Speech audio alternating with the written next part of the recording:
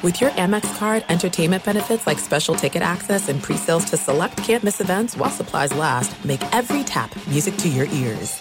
At Bet365, we don't do ordinary. We believe that every sport should be epic. Every home run, every hit, every inning, every play. From the moments that are legendary to the ones that fly under the radar. See for yourself when you sign up today and get $150 in bonus bets when you bet just $5. Whatever the sport, whatever the moment, it's never ordinary at Bet365. 21 plus only. Must be present in Ohio. If you or someone you know has a gambling problem and wants help, call 1-800-GAMBLER. Terms and conditions apply. I'm Katya Adler, host of The Global Story. Over the last 25 years, I've covered conflicts in the Middle East, political and economic crises in Europe, drug cartels in Mexico.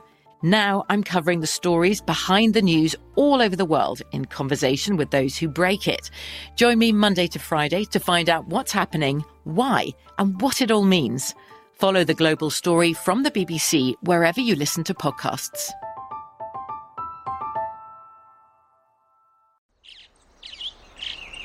Getting ready to take on spring? Make your first move with the reliable performance and power of Steel battery tools.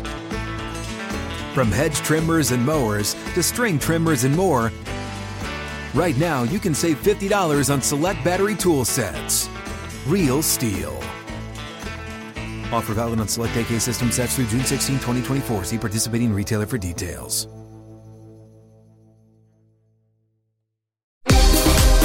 The 2020 MLB season will be one like any other that we have seen before. A 60-game sprint in just over 2 months to decide who'll be playing in October in a format that lends itself to the unpredictable. But that's where Greg Peterson comes in. He's got you covered daily, highlighting elements and angles that will be essential to know, along with his picks with every single game on every single day. Now it is time for the Baseball Betting Podcast with Greg Peterson.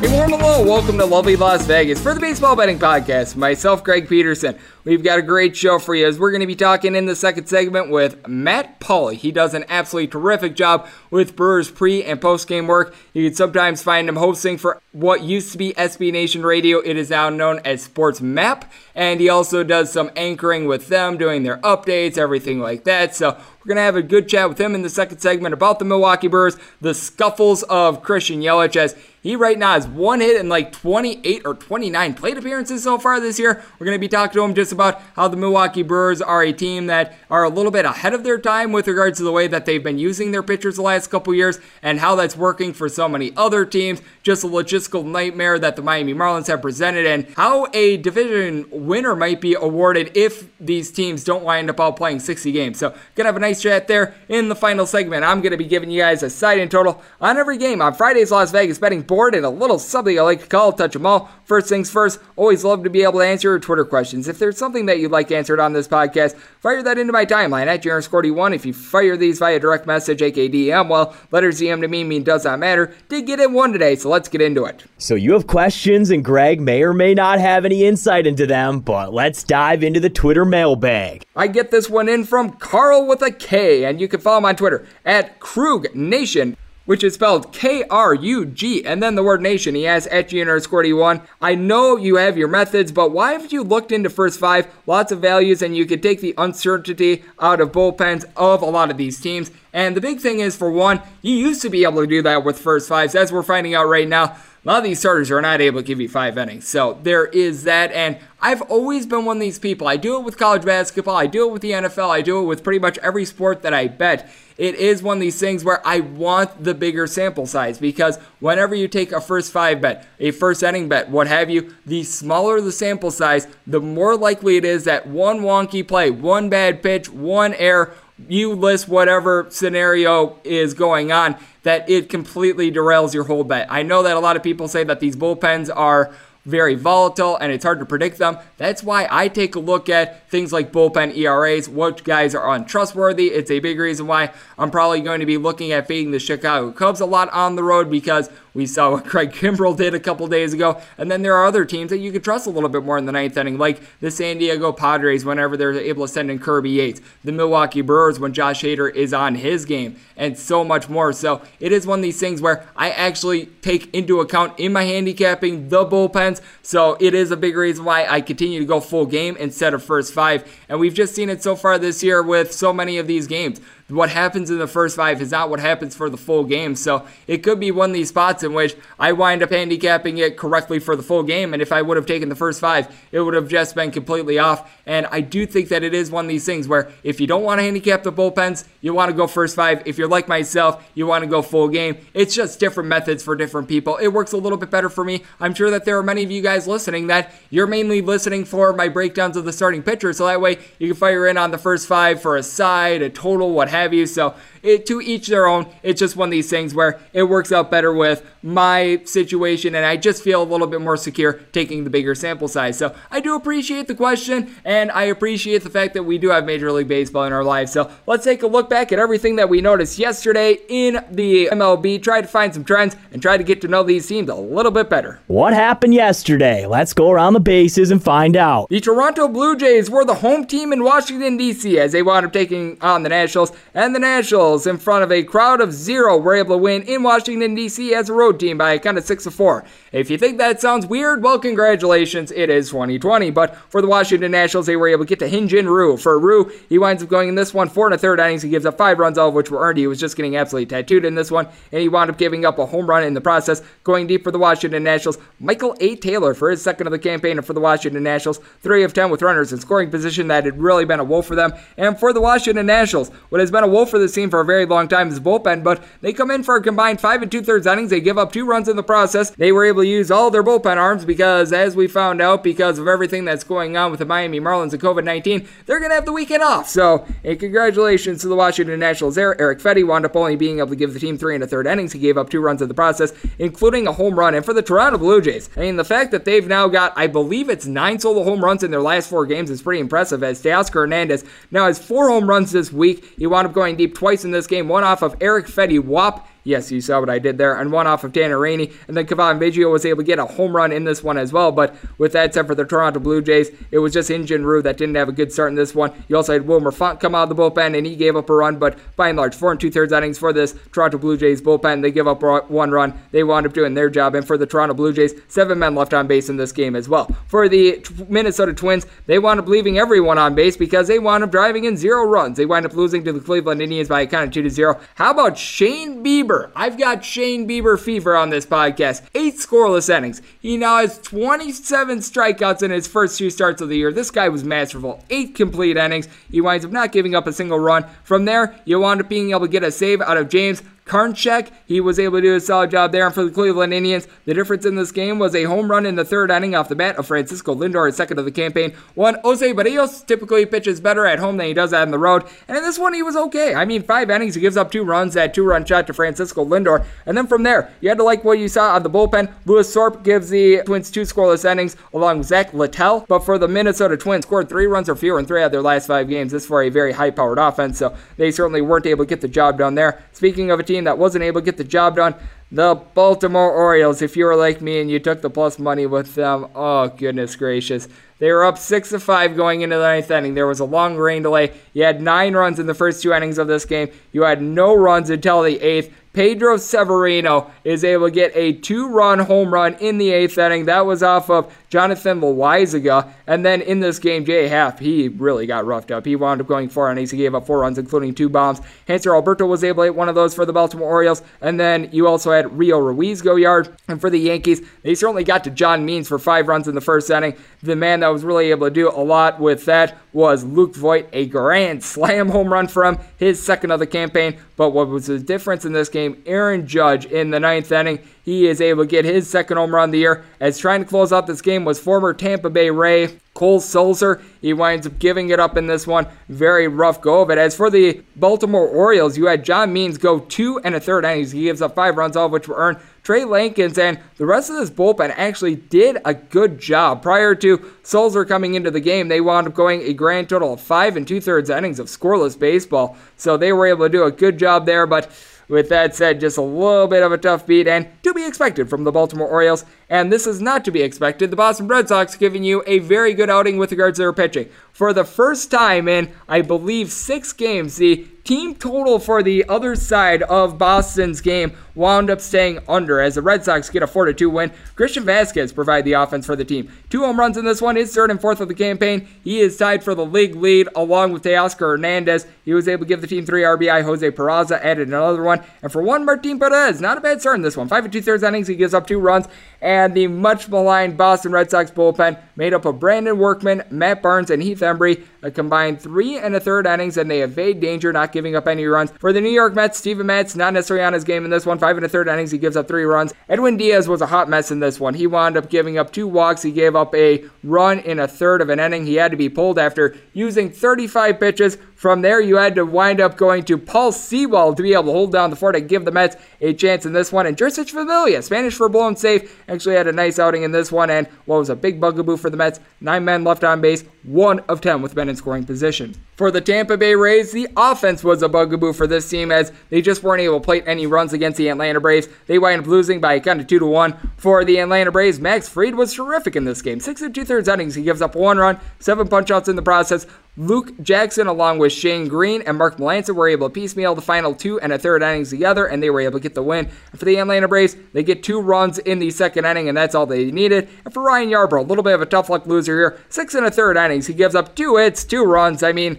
not much more you could do there. Gave up a couple too many walks, but with that said, solid performance. Jalen Beeks was able to give the team 5 outs as well, but you also had Mark Brusell wind up getting picked off in this game. That certainly didn't help out the cause as the Tampa Bay Rays, just 1 of 2 with men in scoring position. They were able to get a couple hits, 5 in total, but they just weren't able to get men in scoring position. Terrific pitching in that game. Some good pitching from the Kansas City Royals as they wind up taking down the Detroit Tigers by a count of 5-3. For the Royals, you've got a young starter from the College of Florida in Brady Singer that once again gave a pretty solid start in this one. 5 innings, gives up 2 runs. He did wind up giving up 2 solo home runs as the Detroit Tigers all of a sudden have a little bit of pop in their bat as Miguel Cabrera wound up hitting one of his home runs off of Singer. He also went deep off of Ian Kennedy later in the game. His second and third of the campaign. Jonathan Scope also wound up taking Singer deep, but Ivan Supernova, solid start in this one. He winds up giving up 2 runs over the course of 5 2/3 innings, but as predicted, the Detroit Tigers bullpen not necessarily great in this one. They go 3 1/3 innings, giving up a total of 3 runs. Carson Fulmer, he just has never been able to materialize in the big leagues. He winds up giving up 2 runs over the course of an inning. And for the Kansas City Royals, they did not wind up getting any home runs in this one, but how about Greg Holland, Ian Kennedy, and Trevor Rosenthal all going at least an inning apiece of scoreless baseball? Aside from Ian Kennedy giving up that home run, they were able to be solid. And for the Kansas City Royals, 3 of 15 with men in scoring position, so they certainly had their opportunities. They had just enough conversions to be able to get the win in this one. A team that was unable to convert with men in scoring position, that would be the Arizona Diamondbacks. They wind up losing to the LA Dodgers by a count of 6-3. In this one for the Arizona Diamondbacks, you wound up getting a home run off the bat of Ketel Marte, his first of the season, and he's been doing a good job as you wound up having 3 hitters in the Arizona Diamondbacks starting lineup that wound up leaving this game hitting above a 300. Every other starter, now I say that because you had Ildemaro Vargas wind up getting a pinch hitting appearance. He is hitting at 222, but 6 of the starters for the Arizona Diamondbacks hit below the Mendoza line coming out of this game, so that's not good. And for the Arizona Diamondbacks, Robbie Ray once again just jacked up his pitch count. 4 2/3 innings, he gives up 5 runs, all of which were earned. He had 4 strikeouts,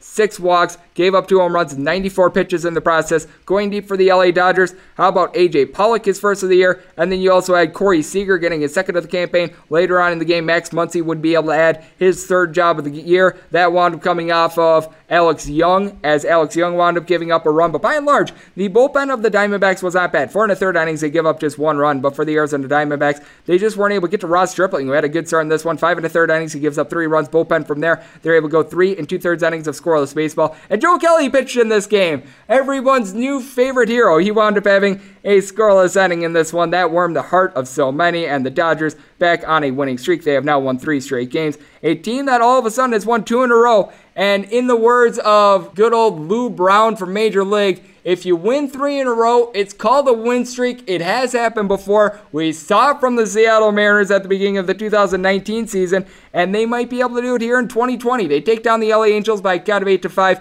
What's notable here for the Angels is the fact that Mike Trout was not playing in this game due to paternity leave. He is going to be a father soon, so congratulations to Mike Trout, and thank you for helping out my bet here with the Seattle Mariners. You had the baby at just the right time, so I do appreciate it. And for the Seattle Mariners, pair of bombs in this one. Shed Long Jr. was able to get his first of the campaign, and then you got a man with a very fun name to say, and hopefully I'm saying it correctly. Jose Mamaleos. He winds up going yard for his first home run of the campaign, the former Washington National. As for the Seattle Mariners, 4 of 7 with men in scoring position, and 1 Marco Gonzalez. A terrific start in this one. He gives up 2 runs, but they are unearned over the course of 6 1/3 innings. Carl Edwards Jr., formerly of the Chicago Cubs, was able to get a hold in this one. And then in the 9th inning, Dan Altavilla wound up getting into a little bit of trouble. He winds up giving up 3 runs, including a bomb for the LA Angels. Going deep in this one, how about Max Stassi off of Gonzalez, his second of the campaign, and Joey Ohtani, second home run in as many games off of Altavilla. But Dylan Bundy looked like the Dylan Bundy that we all know and love for the Baltimore Orioles. He gave up 3 runs in the first inning to the Seattle Mariners. And then the Mariners, a 5 spot in the 9th inning as Ansel Robles winds up giving up 4 runs, and he recorded 1 out. That's not necessarily good. And he was replaced from there by Kyle Keller, who wound up giving up a run out of the bullpen as well. And then you wound up wrapping up the night with an extra inning game between the San Diego Padres and the San Francisco Giants. The Padres win by a count that you wouldn't think you'd get in extra innings. 12-7 in this one, as the Padres put up a 6 spot in the 10th inning. This after the San Francisco Giants wind up getting a combined 5 runs in the 7th and 8th inning in order to force extra innings. This was just an absolutely wild and crazy game, and what's absolutely wild and crazy about it is the fact that you only had 1 home run in this game. Jurickson Profar was able to get a home run earlier in this game, but past that, it was just both of these teams doing a good job of taking with men's scoring position for the Padres. 9 of 22 in those spots, as they just completely pulverized the bullpen. Kevin Gausman for the San Francisco Giants gets a start, 4 1/3 innings. He gives up 3 runs, all of which were earned. But then from there, the bullpen winds up giving up a grand total of 9 runs, 8 of which were earned in 5 2/3 innings. And for the Giants, they did the exact opposite. They hit 2 of 15 with men in scoring position. They leave 13 men on base. That certainly was not necessarily great for the team, but how about what Mike Yastrzemski is doing? He wound up having another RBI in this game. He wound up hitting for a triple. Donovan Solano, 3 doubles. So there was certainly a lot of extra base hits by the San Francisco Giants, as they wound up being able to get to Dinelson Lamet for this one. With regards to a pitch count standpoint, Lamet winds up going 5 innings. He gives up 4 walks, 7 strikeouts, and he wound up stranding 8 men on base in those 5 innings. And then from there, the Padres bullpen wound up having their issues. Kirby Yates apparently was not available for this game, and as a result, the San Diego Padres wind up giving up 6 runs, 5 of which were earned over the course of 5 innings. So that is what we all saw from Major League Baseball on Thursday. Now let's turn the page forward to Friday. Let's get a little bit of a Brewers perspective on things. Matt Pauley, he does pre- and post-game work for the Milwaukee Brewers. He works with SportsMap doing some radio show hosting along with some anchoring and so much more. We're going to be talking to him about the struggles of Christian Yelich, the Brewers in general, and how they're a team that was a little bit ahead of their time with starters not going 4+ innings in a lot of their starts, and just what he sees from the season in general. And that's on the other side right here on the Baseball Betting Podcast. Myself, Greg Peterson.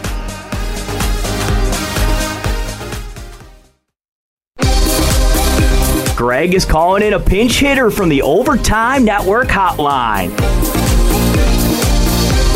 And we're back here in lovely Las Vegas for the Baseball Betting Podcast. Myself, Greg Peterson, and it's great to be joined by our next guest. This man does a little bit of everything. ESPN Milwaukee at 620 WTMJ is where you're able to hear more of his Milwaukee Brewers pre- and post-game hosting, as he does a little bit of that. And now obviously the Milwaukee Brewers and all the other baseball teams that have not tested positive for COVID-19 are back into our lives. He also does some work with SportsMap, formerly known as SB Nation Radio. They've changed the thing a couple times. I actually used to intern for them when they were known as Yahoo Sports Radio. So he does some work over there. He works with the UW Green Bay Phoenix women's basketball team with regards to play-by-play work. And you can follow him on Twitter at Matt Pauley on air, as it is Matt Pauley joining me on the podcast. And Pauley spells Pauley. Matt, great to have you aboard. How are you? Hey, Greg, I'm good. How are you doing? I'm doing terrific. Thank you so much for joining me. And the team that you do pre- and post-game work, the Milwaukee Brewers, I would say it's so-so start to the season. Obviously, it was nice to see them get 2 wins out there in Pittsburgh. But with that said, obviously there has to be a little bit of concern with Christian Yelich. We saw him not necessarily look his sharpest when it came to summer camp. And so far this year, he is hitting below 50. That's not below like 500. That's below 050 so far this year. what has really been the issues with him? Because we all remember him during the 2018 season being so magnificent down the stretch. Obviously, before getting injured in 2019, he really anchored the Brewers, and this year, he just has not gotten off to a good start. Yeah, I don't know if it's timing. I don't know if he's not seeing the ball well. I mean, he's 1 for 27. That's an .037 average, and he's got 12 strikeouts. This is not somebody who strikes out very often. And what we're all trying to figure out right now, and maybe we can answer this question a little bit better, say a week from now, what we're trying to figure out is just a slump that every baseball player goes through, and it just so happens that he's slumping in the first 6 games of the season, so it's even more pronounced, especially in the first 6 games of what's a 60-game season, so it puts even more of a spotlight on it? Or is there something more to it? Is it coming off of summer camp where it's a very short amount of time to get ready for the year? Is there not the same protection in the lineup for him anymore? Playing in empty ballparks, does that take some of the intensity away? I think it's a little early to be going over those things that I just mentioned because he's still Christian Yelich. He's still the guy who led the National League in hitting each of the last 2 years.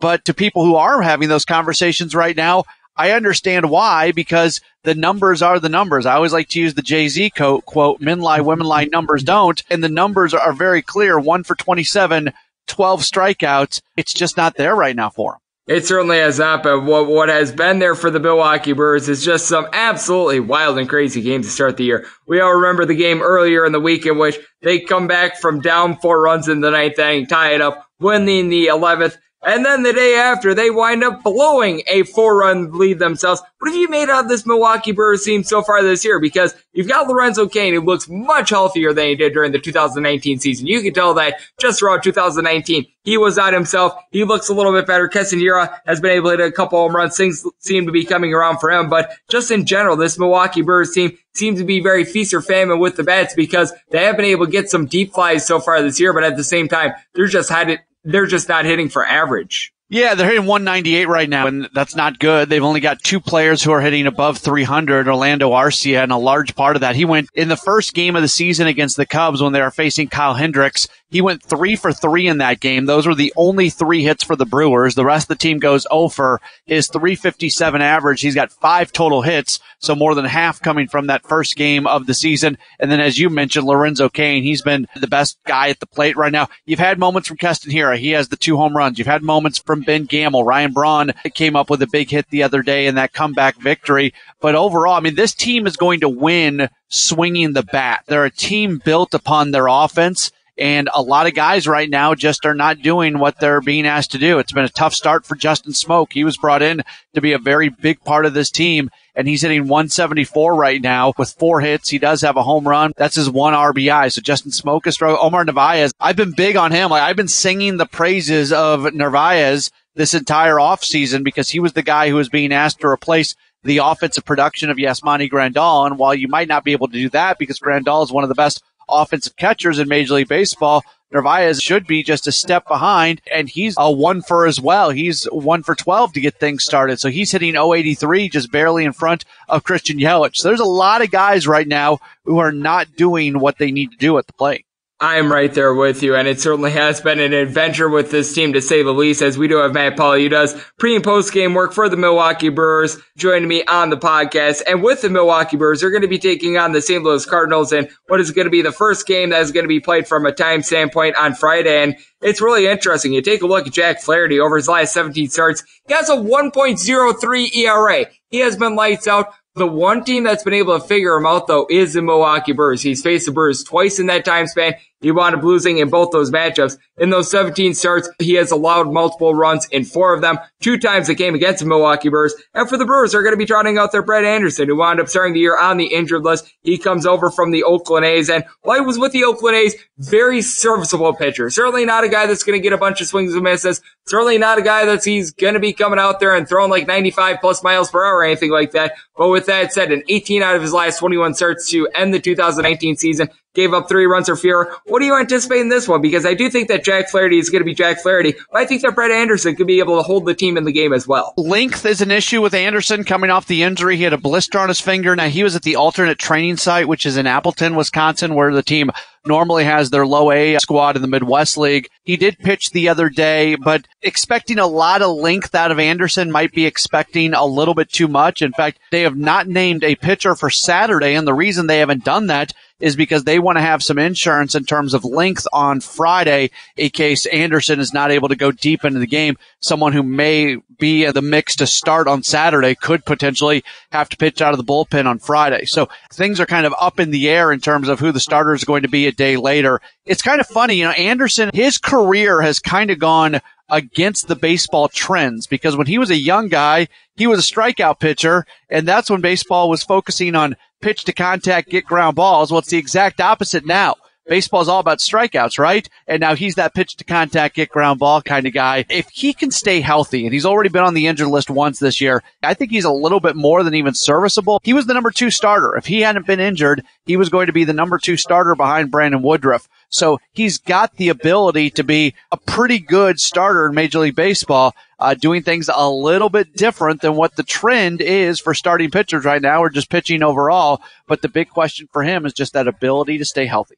I totally agree with you on Brett Anderson, and we've been seeing this trend in Major League Baseball for 2020 as well. Starting pitchers not going as deep. This is something that the Milwaukee Brewers already have a lot of practice with. We saw it during the 2019 campaign. Obviously, you're getting some good starts right now out of Brandon Woodruff. The fact that he gave them 6 1/3 strong innings in that shutout against Pittsburgh a few days ago, that was absolutely terrific. But we've seen the Brewers have to piecemeal like 18 plus outs out of the bullpen in quite a few of their starts. Josh Lindblom, when he went up against the Pittsburgh Pirates, he was unable to get out of the 4th. Freddie Peralta, he wound up getting lit up against the Chicago Cubs. Now, Adrian Hoser has been a guy that ever since the end of the 2019 season, after a rough start as a starter during the 2019 campaign, he's been able to do a little bit of something, but we're seeing a lot of teams wind up taking this Milwaukee Brewers approach just because to begin the year, a lot of guys, they had to try to ramp up in 3 weeks. They haven't necessarily been successful. So you're seeing a bunch of 3 and 4 inning starts out there in Major League Baseball. We're seeing it with the Milwaukee Brewers. And if there's a team that's equipped to it and a team that might have an advantage this year as a result,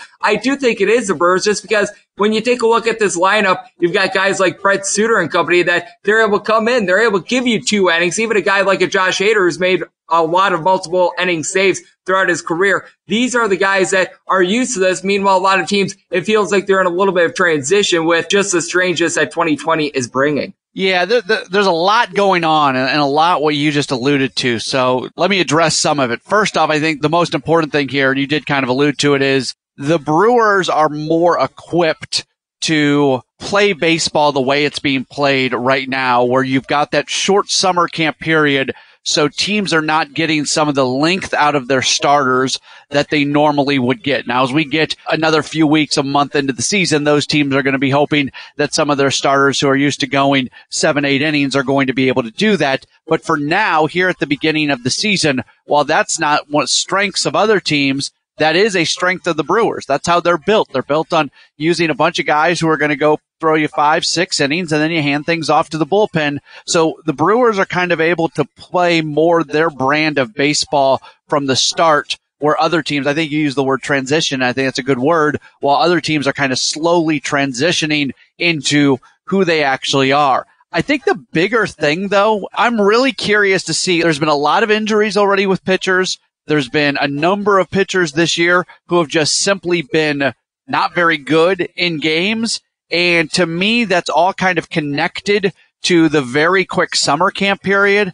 And look, I understand that most of these guys, if not all these guys, were staying in pretty good shape and were throwing when everything was shut down. But there's a difference between keeping your arm in shape and having the intensity and ramping up to facing major league competition, and you don't even get that in a 3-week period. There are some teams that didn't play any exhibition games. Some teams played 1, 2. I think the Yankees played 3, and I don't think I remember seeing anybody who played more than 3 exhibition games. I think right now we're seeing an issue in Major League Baseball with pitchers ramping up intensity at a speed that they normally don't do, and I am concerned about injuries this year. And Greg, I'm really concerned about injuries next season because guys are not going to throw the number of innings this year that they normally do.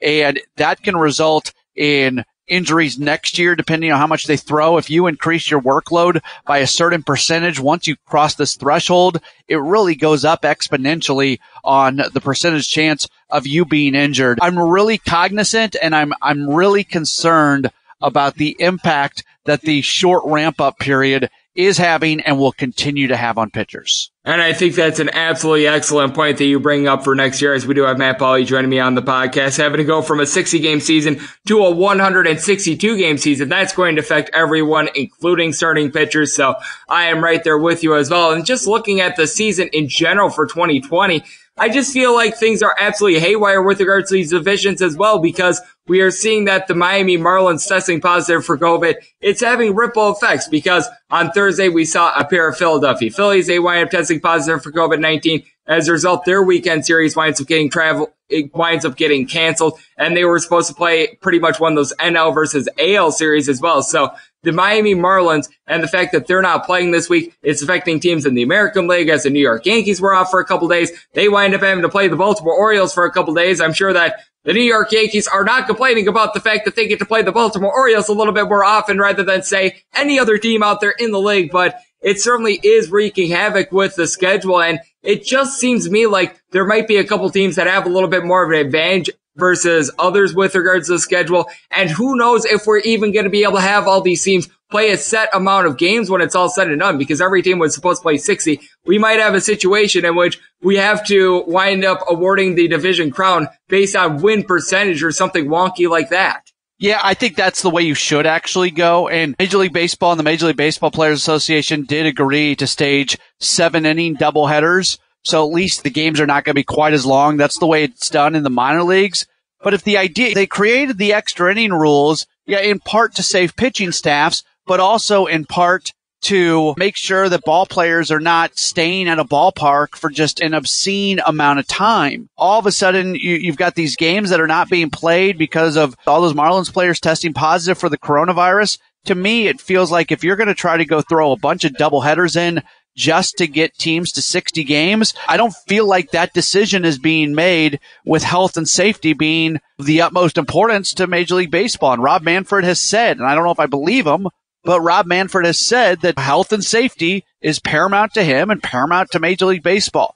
Well, then why are you going to do doubleheaders? So I am of the belief that you get as many games as you can get in. I guess if you can make up some games in a doubleheader that just makes a lot of sense, if there's some off days before or after it, or if there is an off day you want to utilize, but even that, you're playing 60 games in 66 days. There's not a whole lot of off days there. I am in favor of going to winning percentage. It's not bothering the NBA. The NBA is coming back with the 8-game regular season for everybody, but not everybody going into that has played the same amount of games. I think the NBA's got it right. If I'm Major League Baseball, I'm not dying on the hill of everybody's got to play 60 games. And 7-inning doubleheaders are very artificial as well, because you got some teams that they wind up playing all their games 9+ innings. You obviously have the occasional rainout or two. We saw that opening night with the Yankees and the Washington Nationals, but I just can't stand the fact that you're able to strategize for a 7-inning game while the other teams are all strategizing for 9+ inning games. That's just something that rubs me a little bit the wrong way. So I am right there with you with that regard. And Matt, obviously we do have so much going on this year. Is there anything that you're really keeping your eye on? Because I mentioned a couple of things already on this podcast. What's happening with regards to these division standings, pitchers not being able to go deep. Is there anything else that you think is really important that's going to have a big impact on this season? I think the pitching stuff that we talked about earlier, to me, I am really concerned about the ramp up. And I think the other thing, when the Brewers are on the road, I don't travel with them. So they're 6 games in. They played the first 6 games. I watched those games on TV before doing the post-game show. I'm really excited to be in the ballpark coming up on Friday, because right now it feels like these games are missing some intensity. You referenced the Brewers having played some kind of crazy games. They had the extra inning game. They had another game where they blew a late lead. Like, there's been some really big moments. And with no buzz in the crowd, I don't know what the players are really drawing upon to find that intensity that they need. And it just seems like something is missing. So I think one of the things I'm really going to be watching throughout the year are players and teams going to be able to find that next level focus, that next level intensity that a lot of times you're drawing off the crowd to be able to find it. or is it going to be the exact opposite? Are they already at that high point because the season has just gotten underway? But again, playing the 60 games in 66 days, very few off days. Is it actually going to go maybe in the other direction where just the monotony of showing up to the ballpark every day and dealing with everything that you got to deal with in a pandemic world? Are we going to see maybe the intensity drop even further? So that's another thing that I'll be watching throughout the year. I'm right there with you. It certainly is one of these situations in which it's easy to get ramped up for the baseball season in the first couple weeks. If you're, say, the Baltimore Orioles, you get off to like a 15-32 start. Is there really going to be much motivation to wind up playing out the string last couple of games of the season? That is something that I certainly have my eye on as well. And Matt, you do absolutely terrific work with a little bit of everything. SB Nation Radio has now become Sports Map Radio. You do some anchoring, you do some show hosting there. You do Milwaukee Brewers pre and post game. When it comes to the basketball side of things, you have involvement with the UW Green Bay Phoenix women's basketball team. So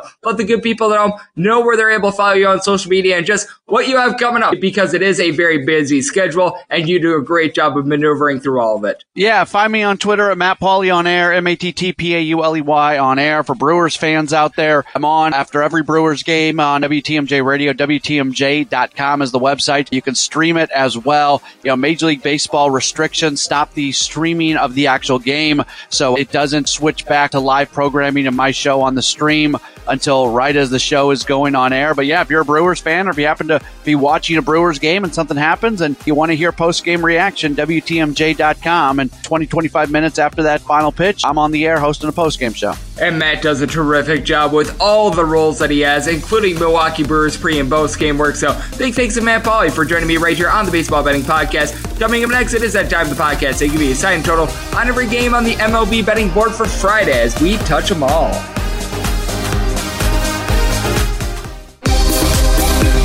Welcome back to the Baseball Betting Podcast with Greg Peterson as we're off to a quality start, and now it's time to walk it off in a grand fashion.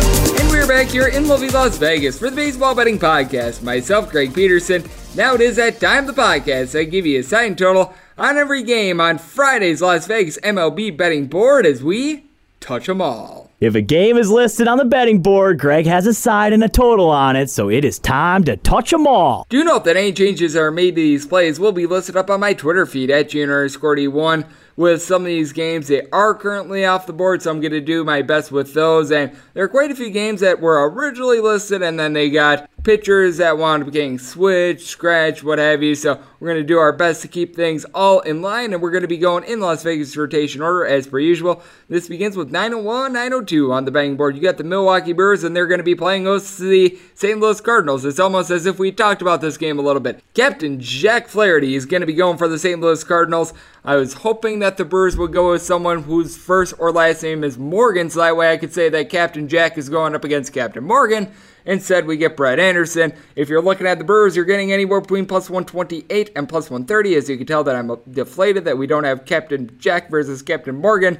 But with that said, you've got a total on this game of 8.5. Over just of minus 120 to minus 115. Unders anywhere between even to minus 105. And this is certainly a spot in which I'm going to be taking a look at the St. Louis Cardinals. Now, I did mention that Jack Flaherty has had a couple issues with the Milwaukee Brewers, but we just talked about it with Matt Pauley. The fact that this is a Brewers team that as a collective is hitting below the Mendoza line. That is not great. You lose Eric Thames, Mike Moustakas. Travis Shaw's not really a loss, but he's no longer on the team from the 2019 campaign, and this is a Milwaukee Brewers team that they've done a very solid job of pitching. I will give them that. I do think that Brett Anderson is going to be able to give them a good start. He has went in 18 out of his last 21 innings, giving up 3 runs or fewer, and he typically gives you a little bit of length. He's someone that doesn't walk a lot of guys, so I do think that he can give the Brewers 5 here, but with Jack Flaherty, 1.03 ERA in his last 17 starts. He really doesn't give up the long ball too much. I think that this is just an absolutely superb spot for him with the St. Louis Cardinals. This is a team that all of a sudden they've been doing a good job of playing some unders. Each out of their last 3 games have went under the total. Though for the Cardinals, what you do have to keep in mind is that this offense is also not hitting very well. They're hitting right around 218 as a collective in each out of their last 3 games. 3 runs or fewer for them. That's been a little bit of a doldrum. You got to think that Paul Goldschmidt is going to be a little bit better this year than he was during the 2019 campaign, and so far so good. He's hitting a 316 team. But when you take a look at Harrison Bader, Matt Wieters, along with someone like a Tyler O'Neill, all these guys are hitting at the Mendoza line or lower. Colton Wong is off to a little bit of a rough start so far this year. Paul DeYoung hitting where he did last year, right around 235. He was able to give the team 30-plus home runs, but this is certainly a team that they are a little bit bereft of hitting. I do think that Brett Anderson is going to be able to keep this game out in front of them, but I think that in the end, St. Louis, a team with, dating back to the 2019 campaign, a top 7 bullpen in the big leagues as compared to a Milwaukee Brewers team that you certainly have Josh Hader, you certainly have quite a few guys who are able to give you multiple innings, but they have been showing their warts as well. This is a spot in which I just think that Jack Flaherty is going to be too dominant. In his first start of the year, 7 strong innings against the Pittsburgh Pirates. I think he does the same here. Very low scoring game, and I have this written up for the New York Post as well, so if you're looking for information, it is there, but we're going to be going with the St. Louis Cardinals in this spot, and we're going to be going with the total under as well. 903, 904 on the betting board was supposed to be the Philadelphia Phillies and the Toronto Blue Jays. Ladies and gentlemen, this game is not being played because the Miami Marlins are a bunch of knuckleheads, so thanks for nothing fish fry. We move on to 905, 906 on the betting board. The Tampa Bay Rays are going to be hitting the road face-off against the Baltimore Orioles. It's going to be Alex Cobb going for the Baltimore Orioles. Meanwhile, Blake Snell is going to be going for the Tampa Bay Rays. There was a little bit of a late announcement as to the starters in this game, which is why it is presently off the board. When it opened up at a couple offshore books, you had the Tampa Bay Rays north of a minus $2 favorite and a total on this game hovering right around 9.5. Going to be very intriguing to see what happens with this line when it gets posted in the AM, because Alex Cobb actually looked halfway decent in his first start. The Baltimore Orioles were able to get a rare win against the Boston Red Sox, and in that game he actually looked pretty solid. 5 1/3 innings, he gave up 1 run. Now that 1 run was a home run, and that is something that has haunted him the last couple years. As you take a look at what he did the 2019 campaign with the Baltimore Orioles, he made 3 starts, he had a 10.95 ERA, so you go back to the year before in which he was a little bit more healthy, 4.90 ERA. Now, I will say, this is a former team game, so he has a little bit of history with the Tampa Bay Rays. He spent the first 8 or so years of his career with the Tampa Bay Rays, so that is something that you do want to take into account, but this is certainly someone that he doesn't get a bunch of punch-outs. In that 2018 campaign, he was getting under 6 strikeouts per 9 innings. He had a K to walk rate of a 2.4. He gives up a lot of contact. He was giving up over 10 hits per 9 innings, 5-15 record. Absolutely putrid ever since he wound up leaving Tampa Bay. But for the Rays, I will say that their offense has been a little bit putrid as well. You take a look at this team, you're just not getting a lot out of the top of the fold in general. Tommy Pham in the offseason went to the San Diego Padres. You got Yandy Diaz, who's right now hitting a $111, 385 on base, but a 111 batting average. I think that's very odd. Kevin Kiermaier is always a guy that doesn't necessarily hit for average. You bring in Hunter Renfroe in the offseason. He certainly gives you a little bit of pop, but he's hitting the below the Mendoza line this year. Obviously, that's not too much of a surprise. And then the Tampa Bay Rays in the offseason went to Japan. Yoshimoto Tsutsugo comes over from them as he was a star out there in the NPB. So far this year, he's hitting just a 227. He's done a solid job of being able to take a couple walks, but with the Tampa Bay Rays team, other than really Joey Wendell and a guy that was doing some solid things at the beginning of the year, Brandon Lau, it's been a little bit of a rough go of it. And then with the Baltimore Orioles, they wind up putting 4 runs on the board in the first 2 innings of their game against the New York Yankees on Thursday. Obviously, it was a little bit of a helter-skelter game considering that you had that long rain delay, but this is a team that has a guy in Hanser Alberto that hit above a 300 last year. I like what he brings to the table. Now you still have our good buddy Chris Crush Davis, and the only thing that he's crushing is his ERA downward. He has not been hitting well so far this year. Anthony Santander, Pedro Severino, Dwight Smith Jr., Austin, the Sehayes kid, they're all hitting a $176 or lower. That's certainly not going their way. And then you have a player that I think is going to be absolutely terrific someday in Cedric Mullins. He has as many hits as I do. So, I mean, it certainly is a rough situation for this team. And with Blake Snell, you just can't think that he's going to give you a lot of distance in this one. He wound up going 2 innings in his first start. I think he'll go a little bit longer than that. But even when he wound up winning his Cy Young 2 years ago, he wasn't a guy that necessarily was giving you like 7+ innings and was really a guy that would go 100+ pitches. So I do think that that is a little bit intriguing. I'm probably going to be looking at an under in this spot, and I'm probably going to be looking at some form of a Tampa Bay Rays bet. But if you wind up seeing like plus 225 with the Baltimore Orioles, I might be stupid enough to take a shot. So check back in the morning on my Twitter feed at JRS41 for set plays there. 907-908 on the betting board is up next. Boston Red Sox hit the road to face off against the New York Yankees. For the Boston Red Sox, it is going to be Ryan Weber who is going to be taking the mound. And for the New York Yankees, you are going to be trotting out their young Jordan Montgomery. Your total on this game is anywhere between 10.5 and 11. If you're looking at the 10.5, over juice minus 115, the under is minus 105. If you're looking at an 11, that under has juice of minus 120, and the over is even. And if you like the Boston Red Sox in this spot, well, you're getting anywhere between plus 180 and plus 190. With the Yankees, you're going to be finding them as low as minus 205, as high as a minus 220. And this is a spot in which I might be looking at a little bit of a bounce back for Ryan Weber. He got completely destroyed in his first start of the year. He wound up going up against the Baltimore Orioles, and he went 3 2/3 innings, giving up 6 runs, all of which were earned, 2 long bombs. That certainly was not great, but you take a look at what he did during the 2019 season. 5.09 ERA. It wasn't necessarily great. He was used in long relief in a lot of spots, but is probably going to wind up giving 3, maybe 4 innings of length. I think it could be halfway decent. And this is a Boston Red Sox team that all of a sudden they put things together. They've won 2 straight games. That is something that you do like with this bunch. And then with the New York Yankees, Jordan Montgomery, what are you going to be able to get out of him? He's a lifetime 11-7 record. He's made 36 starts, but with that said, this is someone that during the 2019 season, he made 1 start. 2018, he made 6. He is coming off some massive injuries the last couple years. So, I mean, it's really a jury's out situation with what you're going to be able to get out of him. In 2017, it looked like he was a rising star, but now you really have your questions. Now, I will say this with the New York Yankees as well, because they wound up playing that very, very awkward game with the Baltimore Orioles on Thursday. They are going to be getting back to their home ballpark a little bit late, so that could throw things for a little bit of a loop. You wound up needing to use Adam Ottavino on Thursday. They wound up going to the bullpen for Jonathan Loaizaga for some long relief after Jay Happ was unable to give them 5. So you got to think that some of their guys, like your Tommy Kahnleys and company, are going to be available. But with the Boston Red Sox, Christian Vasquez, 4 home runs in his first 7 games of the season. He's starting to swing a very good bat. Now, you do have a couple guys that they do need to pick it up a little bit. Xander Bogaerts has been a little bit banged up to begin the year. He wound up going 1 of 4 and is hitting below the Mendoza line so far this year. But you've been able to get something out of Kevin Pillar, who's hitting a 444. Don't think anyone saw that coming. Alex Verdugo has been able to hit a 333. Very nice addition from the LA Dodgers. Andrew Benintendi is hitting a 0.95. That is not necessarily great. And Rafael Devers below the Mendoza line, but I think that these guys are going to be able to pick it up. I think that this is a situation in which Ryan Weber gives a surprisingly decent start. And with the Boston Red Sox, you got to think that if you need them in long relief, Zach Godley. Yes, Zach Godley could possibly be able to give you like 3 or 4 strong innings. We actually saw it in the team's game on Monday against the Mets. He winds up coming in. He might be the second best pitcher on this team to Nathan Eovaldi. Now, you wound up using Brendan Workman along with Matt Barnes. Both these guys are not going to be available in the bullpen for the Boston Red Sox, but I do think that they are going to be able to get some long relief in this spot. I do think that the Yankees, even though they do have a little bit of everything going on, Miguel Andujar is back to full. DJ LeMahieu has been able to do a solid job ever since coming off of COVID-19. You've obviously got Gleyber Torres, Aaron Judge, Giancarlo Stanton, all the power bats. I do think that they are going to be halted a little bit. Gio Urshela is not hitting the way that he did last year. Gary Sanchez right now has as many hits as myself. That is not necessarily going well for them.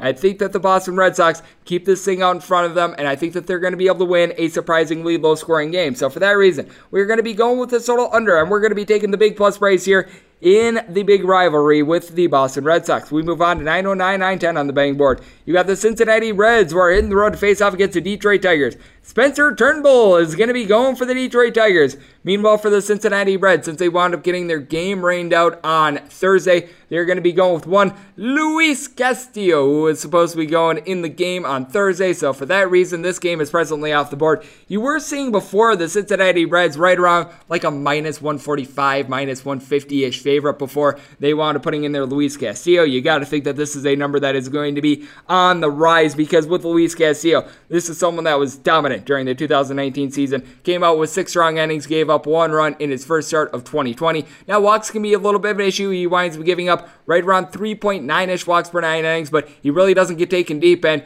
he pitches in a ballpark in Cincinnati that it is very hitter-friendly. He's going to be pitching at a ballpark in Detroit in which center field is out at 420 220 feet, considering he already gives up right around 1 home run per 9 innings over the last year plus. That is going to be a big advantage for him. With the Cincinnati Reds, they are going to have a rested bullpen with guys like Amir Garrett, Rossiel Iglesias, Pedro Strop and company out there for this team. And meanwhile, for the Detroit Tigers, this is a team that they've really had to run through their bullpen arms so far this year because they haven't necessarily been able to get the world's greatest starts. Now, Ivan Nova was able to go and give them some length on Thursday. He was able to go 5 2/3 innings. That certainly helps this team out, but Jose Cisterno has been just used time and time again. And with the Detroit Tigers, you just don't know what you're going to be able to get out of these bats. Johnson Scope along with CJ Cron have been both nice additions. With Cron, he's got 345 on bases despite a 174 average, and for Mr. Scope, he's been able to give this team a couple home runs already, 3 so far this year. And Miguel Cabrera, 3 home runs this year after he could not buy a home run to save his life during the 2019 campaign. He's come in good shape, but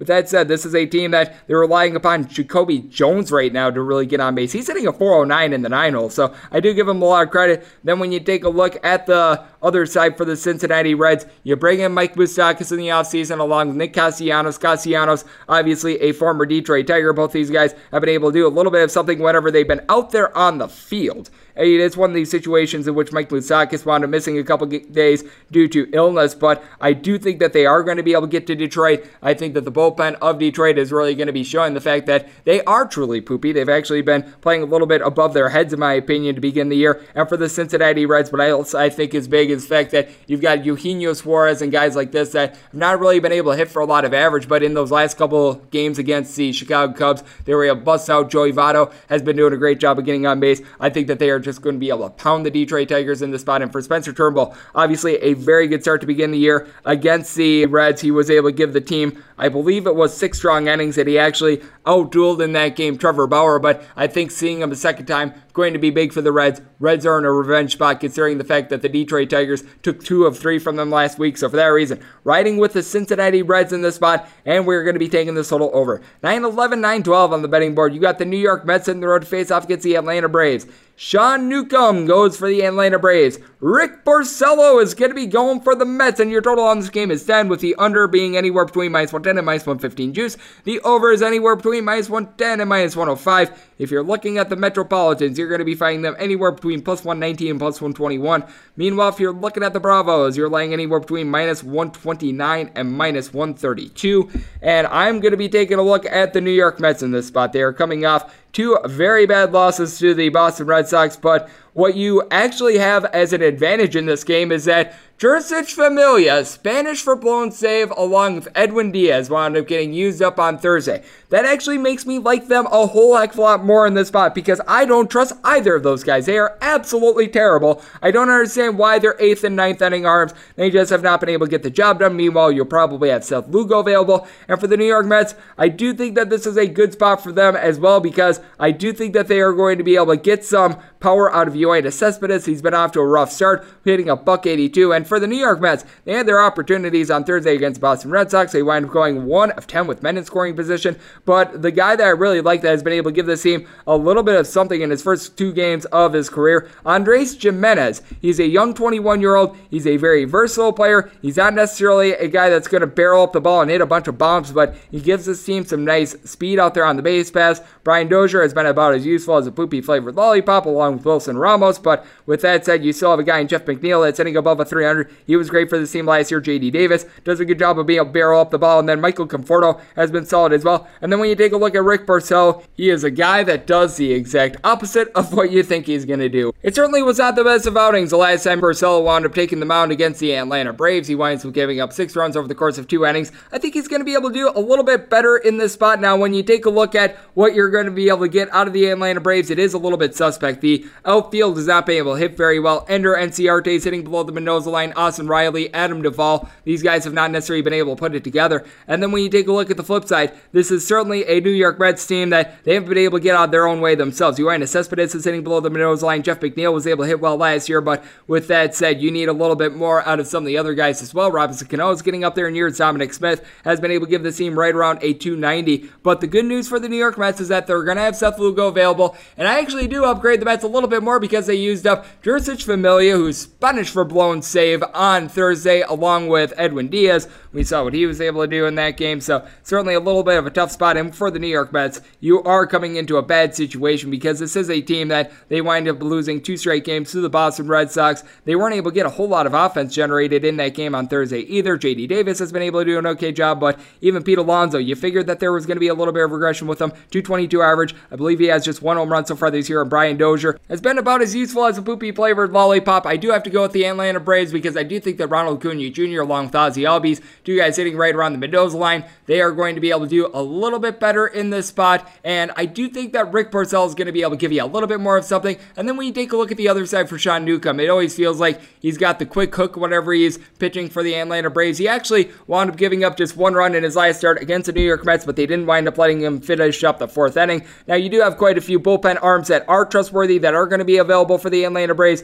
They wound up using Tuki Toussaint in a long relief appearance to be able to save part of that bullpen because the Rays series was very crazy for them. But for the Atlanta Braves, you have to think that someone like a Darren O'Day is going to be available. They wound up using Shane Green, but he used a grand total of 1 pitch in the team's game on Thursday against the Tampa Bay Rays, so he should be free and clear. Mark Melanson wound up getting the save in that one, so you've got a lot of trustworthy arms for the Atlanta Braves. I think it's going to be a little bit lower scoring, so for that reason, we are going to be taking the Atlanta Braves in this spot, and we're going to be taking the total under. We move on to 9-13, 9-14 on the betting board. The Washington Nationals and the Miami Marlins. Well, we all know what's happened to this game. It's not going to be played. Thanks for nothing, Miami Marlins. You guys suck. Next game up, 9-15, 9-16 on the betting board. You've got the Chicago White Sox hitting the road to face off against the Kansas City Royals. I'm not even kidding when I say this name. Making his major league debut, Kris Bubic. B-U-B-I-C. It is pronounced Bubic. And Bubic is going to be facing off against Dallas Keuchel of the Chicago White Sox. If you're looking at taking the boob, you are going to be getting a little bit of a booby trap price here, anywhere between plus 155 and plus 160. We're going to see how many boob jokes I can get in within the next about 3 or so minutes. As it is the Chicago White Sox, laying anywhere between minus 170 and minus 175. Total on this game ranging between 9.5 and 10 on the 9.5. Overs just anywhere between minus 115 and minus 120. Unders anywhere between even and minus 105. On the 10s, flip it. Unders anywhere between minus 115 and minus 120. Overs anywhere between even and minus 105. And this is certainly a spot in which I'm not going to be looking at the booby trap. With Bubic, he looked very good in his minor league stints with the Kansas City Royals. At single A baseball and like high A baseball, he had a 2.40 or so ERA. He was able to perform very well. Between Wilmington and Lexington, 11-5 record, 2.23 ERA. He wound up going about 149 in the 3rd innings, and he really got some strikeouts. 11.1 strikeouts per 9 innings. A few years ago, he was pitching for Stanford out there in college baseball. Last year being in 2018, and he was 8-1 with a 2.62 ERA.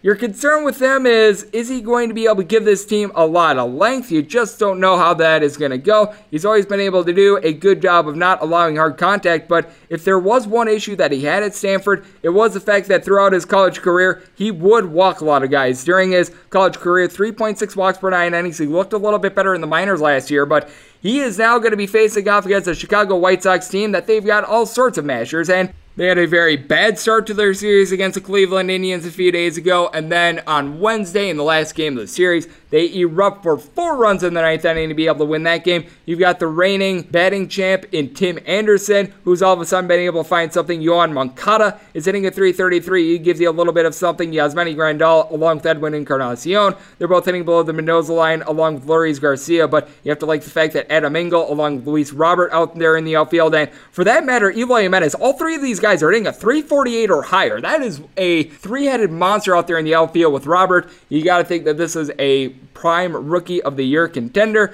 And then when you look at the White Sox, you do have to like the fact that this is a team that they've got a solid bullpen. Aaron Bummer is certainly not a bum. He, Alex Colome, Evan Marshall, you've even got Steve Cishek. They're all able to give you some very functional innings. And with the Kansas City Royals bullpen, it's actually been halfway decent so far this year, but I will say this, it is one that has been heavily taxed. You wound up having to go to Greg Holland, Trevor Rosenthal, and Ian Kennedy in the game yesterday. You got to think that at minimum 2 of these guys probably not going to be in the fold for this game. That puts them a little bit behind the 8 ball. For the Kansas City Royals, they're able to put runs up on the board themselves. You take a look at Dallas Keuchel during the 2019 campaign.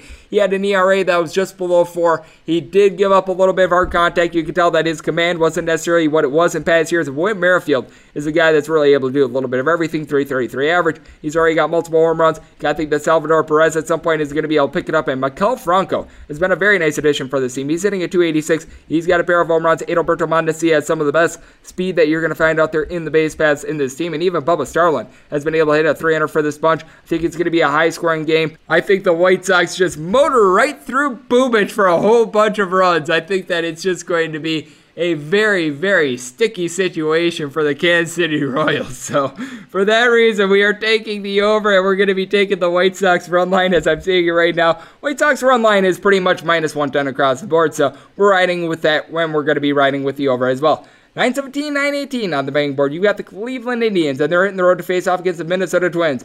Randy Dobnak is going to be going for the Twinkies. Meanwhile, Mike Clevenger goes for the Cleveland Indians. This is one of these situations in which we did not know the pitching matchup until the afternoon, so we have no numbers on this game. And with Mike Clevenger, he was absolutely terrific during the 2019 campaign. He winds up getting off to a little bit of a rough start to the 2020 season, but it's not necessarily because he wound up pitching terribly against the Kansas City Royals in his first start of the season. He winds up giving up 2 runs. He still looked like his normal self, so I don't really have a whole lot of concerns there. Meanwhile, for the Minnesota Twins, 3 runs or fewer for this team in 3 out of their last 5 games. That is something that you don't expect from this bunch. And with the Cleveland Indians, all of a sudden Francisco Lindor now has 2 home runs. He certainly has not been able to hit for average at a 207, but while he was hot and the other man, Jose Ramirez, was cold during the 2019 campaign, it's the exact opposite this year. Jose Ramirez, 440 batting average, on base above a 500. He has been absolutely terrific. Famio Reyes was able to get 2 hits on Thursday. That's big because this is someone that ever since he got to Cleveland just has not been able to pick it up. Carlos Santana, he's playing the beat of a 464 on base. And then Bradley Zimmer, you got to give him a little bit of credit. This is someone that has had his ups and his downs in his career, to say the least. Just has not been able to stay out there on the field the last couple of years. He wound up hitting a home run in that series against the White Sox. He looks to be a little bit more resurgent. And then you've got Domingo Santana, who's been able to do a decent job of getting on base. Now, you do want to note this. Roberto Perez, normal catcher for this team, he's going to be out for a while. So you've got Sandy Leon, who's not necessarily a good hitter. But with that said, with the Minnesota Twins, I do think that Randy Dobnak is going to be able to give this team a solid start. You take a look at Dobnak and what he did during the regular season in 2019. He had an ERA that was below 2.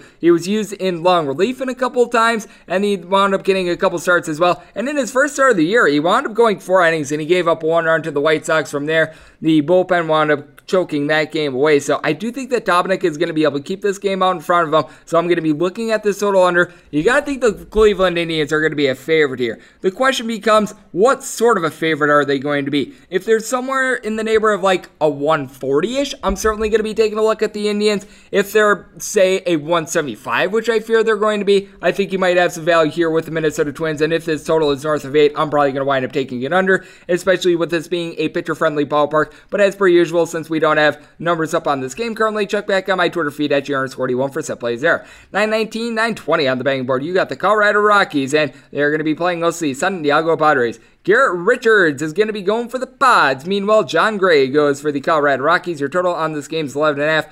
Over juice anywhere between minus 115 to minus 120. The under is anywhere between even to minus 105. If you're looking at the Rockies, very slight favorites here. Anywhere between minus 105 and minus 110. Meanwhile, with the Padres, anywhere between even to minus 105. With Richards, looked very good in his first start of 2020. He winds up being able to give the team, well, more than 3 innings, which is more than what you could say for what he did pretty much during the 2019 campaign, but he was able to go 5 scoreless innings against the Arizona Diamondbacks. That's exactly what you wanted to see, 6 punch-outs. You did wind up walking 3. That's a little bit of an issue, but you take a look at Garrett Richards, and you see a man that's just never been able to stay healthy. 6 starts in 2016, 6 starts in 2017. He wound up making 16 in 2018 and then 3 last year, and he's made 1 so far this year. So that has no doubt been a woe. In that time span, he's got an ERA that's hovering right around like a 3.28. So it's not like he's necessarily been terrible, but with all the injuries, you have to question length. And with John Gray, he looked terrific in his first start against the Texas Rangers. He winds up being able to go 4 2/3 innings. He gives up 1 run in the process.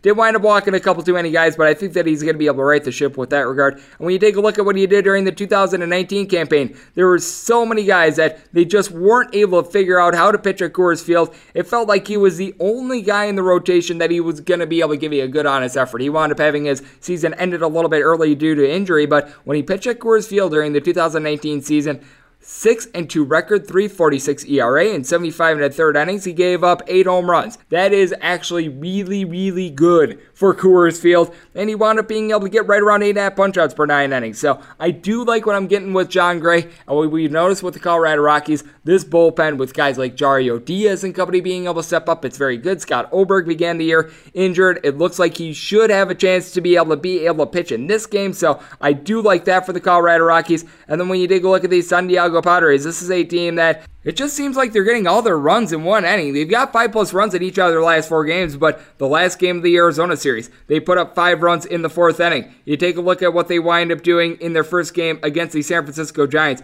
They wind up being in a 3 spot in the 3rd inning, a 2 spot in the 4th, no other scoring past that. You take a look at what they did on Wednesday. They wind up putting up 4 runs out of their 6 in the 4th inning. And then what they did on Thursday, they wind up putting up 2 runs in the 6th, 2 runs in the 4th, so it was a little bit more balanced there, but by and large, you just have to wait for that one explosion with the San Diego Padres, and I think that Jon Gray is going to do a good job of holding it down, because you really don't have anyone other than Ty France that's sitting above a 300 for this bunch. Francisco Mejia has been absolutely useless for this team. Jurickson Profar is picking up right where he left off with the Oakland A's, one swing and a miss at a time. Tommy Pham has been not necessarily doing the best job with average, but he's been able to get on base, and you could say that for a lot of guys. Fernando Tatis Jr., Trent Grisham, Manny Machado, Tommy Pham, all 345 on base or better, and with Manny Machado, he's only hitting at 240, but you have been able to get something out of Fernando Tatis Jr. with regards to home run power, so you do have to like that. And with the San Diego Padres, this is still a very elite bullpen. Kirby Yates was the best closer in the big leagues in 2019. Luis Perdomo wound up being used yesterday, so he's not going to be in the fold for this team, but you got to think that someone like your Craig Stammen is going to be available in this spot as well. They've got so much depth with regards to that bullpen. Emilio Pagan is another guy that comes to mind, but in the end, I think that the Rockies are going to be able to get to him. This is a team that they consistently put up the most runs per game at home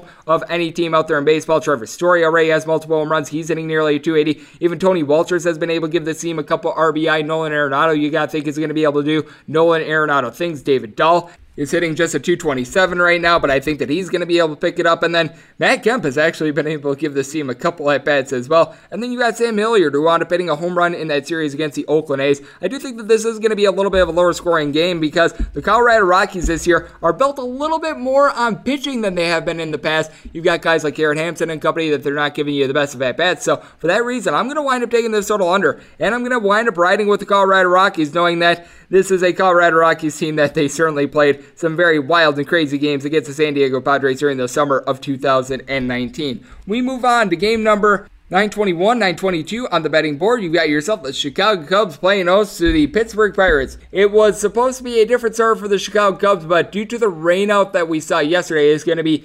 Yu Darvish, who's going to be going for the Cubbies. Meanwhile, Trevor Williams is going to be going for the Pittsburgh Pirates. When this line was initially posted, you were seeing the Pittsburgh Pirates as right around about a plus 170 underdog, and you were seeing the Cubs at minus 190. You never get a total on the board the night before in a game in Wrigley Field, which is exactly where this game is being played, so that is to be determined. But I actually like the Pittsburgh Pirates in this spot, because Yu Darvish has some of the strangest splits of any pitcher that you're going to find in baseball. He looked terrible in his first start of the year against the Milwaukee Brewers, and he's picking up right where he left off in 2019. Over the last 2 years in Wrigley Field, he's got an ERA that hovers right around 5. He is absolutely terrible at home, and then when he goes on the road, he has more like a 3.3 ERA. It makes absolutely no sense whatsoever, but that's exactly who Yu Darvish is. And in that first start of the year against the Milwaukee Brewers, only 4 innings by him. He did not wind up walking anyone, but he just gives up a lot of contact in general. And meanwhile, for Trevor Williams, this guy actually had the best ERA in the big leagues after the All-Star break in 2018. In 2019, he had an injury-riddled campaign. He could not get things going. As a result, he had an ERA that was right around a 5.38. He was a hot mess. I was putting it very politely, but I do think that this is someone that's going to be able to find a little bit of something. First start of the year did not go as planned. 3 2/3 innings. He winds up giving up 3 runs, but what I do like about this guy is the fact that he does a good job of being able to keep the ball in the yard, and I think that he's going to be able to do so as long as he's able to not have like completely ridiculous wind out there with Chicago. This is one of these situations in which the total is going to rely upon the wind. I'm not even going to try to speculate here, and we do notice that the wind can sometimes cause as much of a 3-run difference with regards to the total, so we're not going to try to speculate there. But one thing that I do know, Colin Moran is doing a great job with the Pittsburgh Pirates. 3 home runs already so far this year, 4 RBI. He's hitting at 300. Got a couple guys that you think are going to be able to pick it up as well with the Pittsburgh Pirates, as you had so many guys that were hitting a 300 or better during the 2019 campaign that have not been able to get it going. Josh Bell, Adam Frazier, Brian Reynolds, Gregory Polanco, along with Jacob Stallings. They are all hitting below a 175. They are all going to be able to pick it up. Heck, you even take a look at the shortstop in Eric Gonzalez. He has been a hot mess so far this year.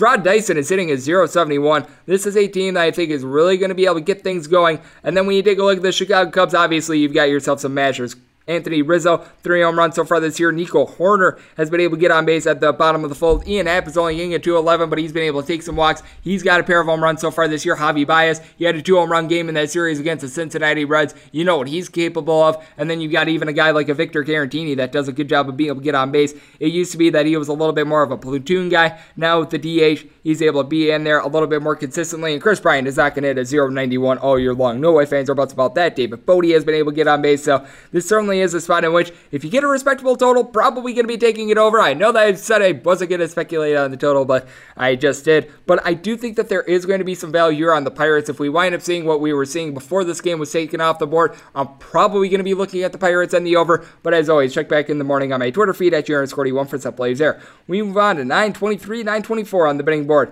The Houston Astros hit the road to face off against the Los Angeles Dodgers. Matt Andriese is going to be going for the Dodgers. Meanwhile, Lance McCullers Jr. is going to be going for the Houston Astros. Your total on this game is 9.5. Unders is anywhere between minus 120 and minus 125. Overs anywhere between even to minus 105. If you're looking at the Stros, you're going to be laying minus 165. Meanwhile, with the Angels, anywhere between plus 150 and plus 153. Now, there's absolutely no value with the LA Angels, as Mike Trout is currently on paternity leave. He is going to be missing this game. I will say Matt Andriese, in long relief, looked very good against the Oakland A's. He wound up doing so on Sunday because Shohei Ohtani, he did Shohei Ohtani things, and he wound up getting the start in that game. He got as many outs as Greg Peterson. That's all that needs to be said there. And from there, Matt Andriese, 5 2/3 innings. He gives up 3 hits, no runs, 5 strikeouts. This is someone that I've always thought has been a little bit underrated. He was really a long relief guy during the 2019 campaign with the Arizona Diamondbacks, and he deserved better than what he got. He wound up posting an 0-5 record in 54 appearances. He had a 4.71 ERA, but what I liked about him is that he had a strikeout to walk rate right around a 3, so he was able to hold down the fort with that regard. He does a solid job when it comes to being able to keep the ball in the yard, and as we know, the ballpark out there in Los Angeles, it does play a little bit more pitcher-friendly during the nighttime, but you gotta think that those Houston Astros are going to be very, very angry after they wound up getting swept by the LA Dodgers, and we all know what Joe Kelly wound up doing to them, and we know this with the Houston Astros as well. They've got so many guys that wound up hitting a 280 or greater during the 2019 campaign, and they were all able to give the team 20-plus home runs.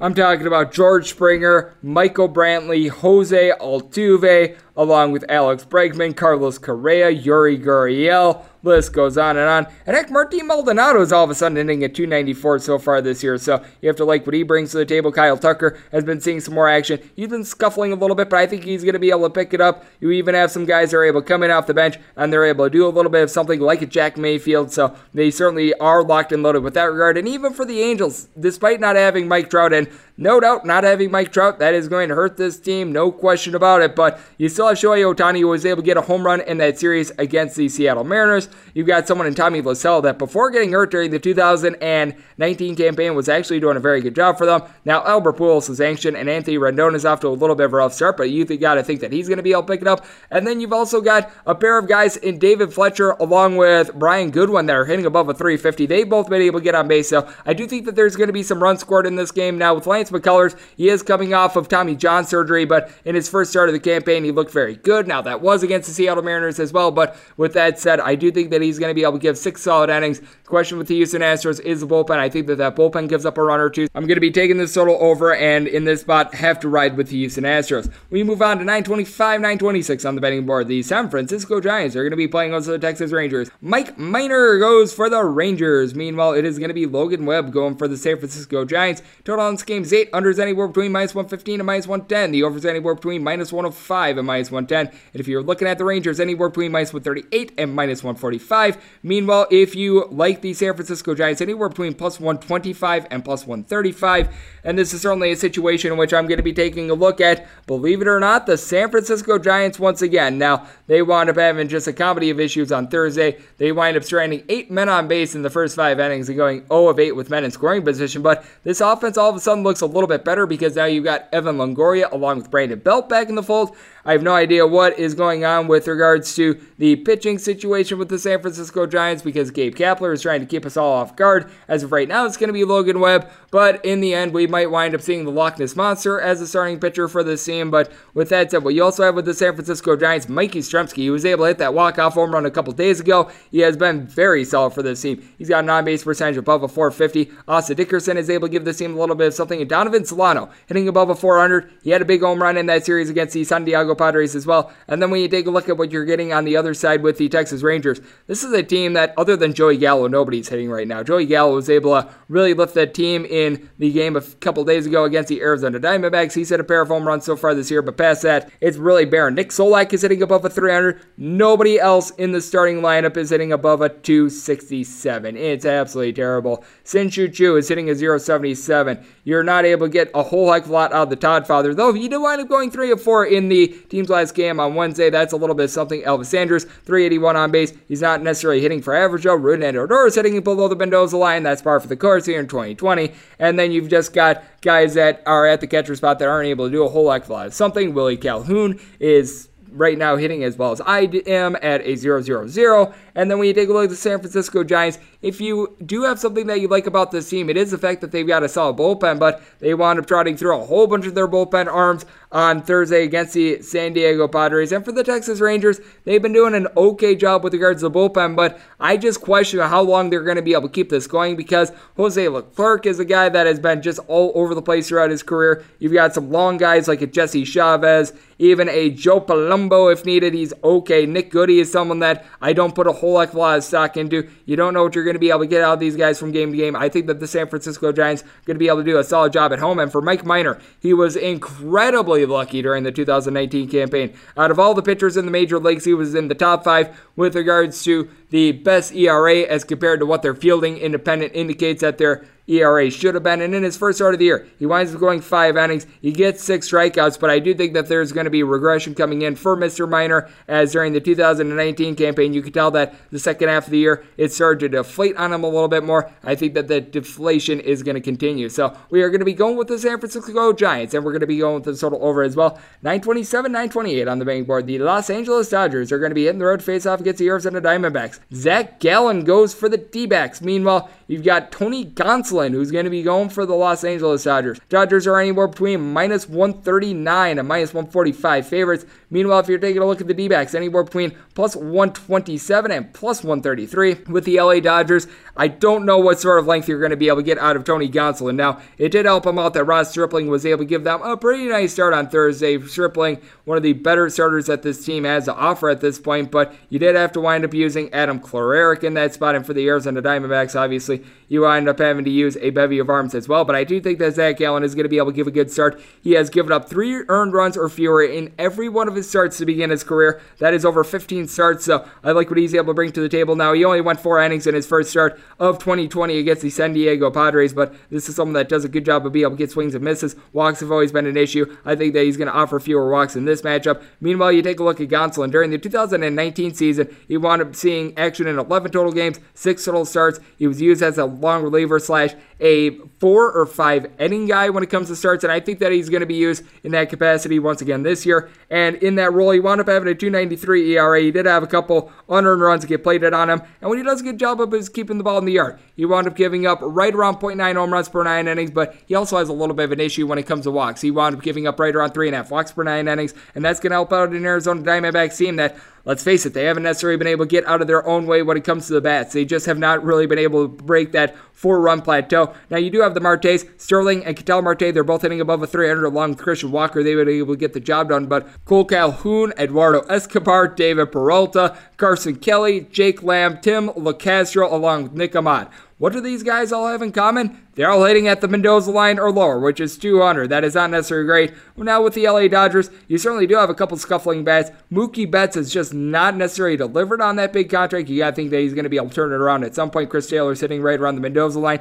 Kike Hernandez, after a good start to the year, he's been scuffling. Cody Bellinger is hitting below a 200 as well. That's a little bit surprising. And Will Smith not getting jiggy with it. He's got like 1 hit so far this year, so that's certainly not promising. But you do have someone that I like in AJ Pollock, who has been absolutely terrific for the team. He was able to get a home run for the team on Thursday, along with Corey Seager and Max Muncy. They've been able to deliver. I do think that this is a little bit too high of a total low because I do think that Zach Allen is going to be able to give a good start. I think that Gonsolin is going to be able to keep things out in front of him for LA as well, but I think that the LA bullpen is going to give up a little bit of something. I do think that Archie Bradley has a good chance to be able to close out a game for the Arizona Diamondbacks as well. So for that reason, I'm going to wind up taking this total under, and I'm going to be riding with the Arizona Diamondbacks. And we wrap things up with 929, 930 on the Las Vegas betting board. The Oakland A's are going to be hitting the road to face off against the Seattle Mariners. Taijuan Walker is going to be going for the Seattle Mariners. Sean Manaea for the Oakland A's. And if you're looking at this total, it is anywhere between 8.5 and 9. On the 8.5, over juice of minus 115.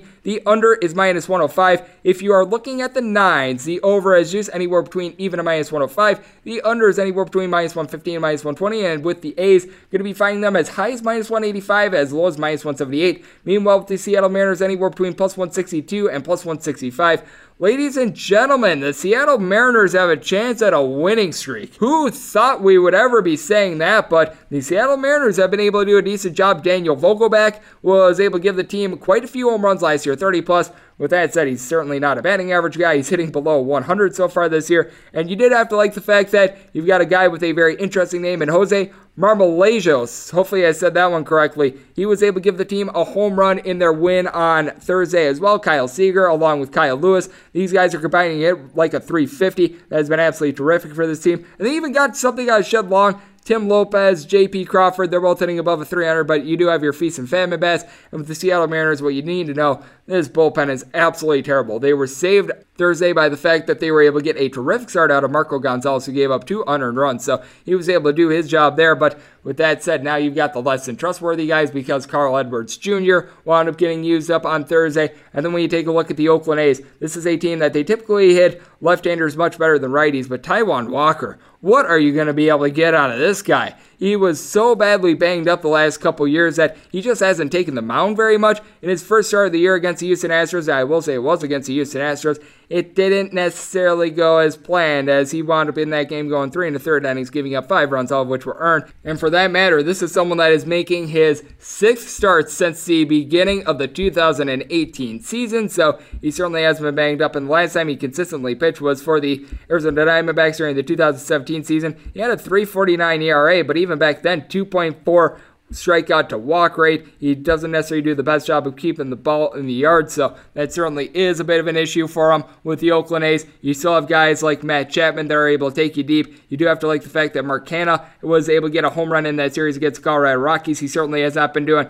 the best of jobs over the last couple years with regards to average, but it looks like he's getting on track this year. Matt Olson has been off to a little bit of a rocky start along with Marcus Semien, but they're going to come along. And then Ramon Laureano hitting at 350. He's got good pop in the bat. I like what he's doing. Steven Biscotti, a little bit of a rough start, but you've even got someone in the outfield in Robbie Grossman, who's hitting a 400. I've always felt like he was one of the more underrated bats in this lineup, so I do think that runs are going to be scored in this game. I do think that Sean Manaea, who looked terrific coming off of his rehab during the 2019 campaign and his starts, he had an ERA that was south of 2. He wound up getting a little bit lit up in his first start of the year against the LA Angels. In that start, he winds up going a grand total of 4 2/3 innings and winds up giving up 4 runs in the process, but I think he's going to be a little bit more sharp in this one. He does a good job of not giving out free passes. I do think that the Mariners are going to be able to get a couple runs up there on the board, but with that said, I think that the A's are really going to be able to plaster them. With the A's run line, you're finding it right around a minus 115 as I do this podcast. It might be closer to minus 120 / minus 125 by the time you hear this, but we're going to be riding with the A's run line and the total over,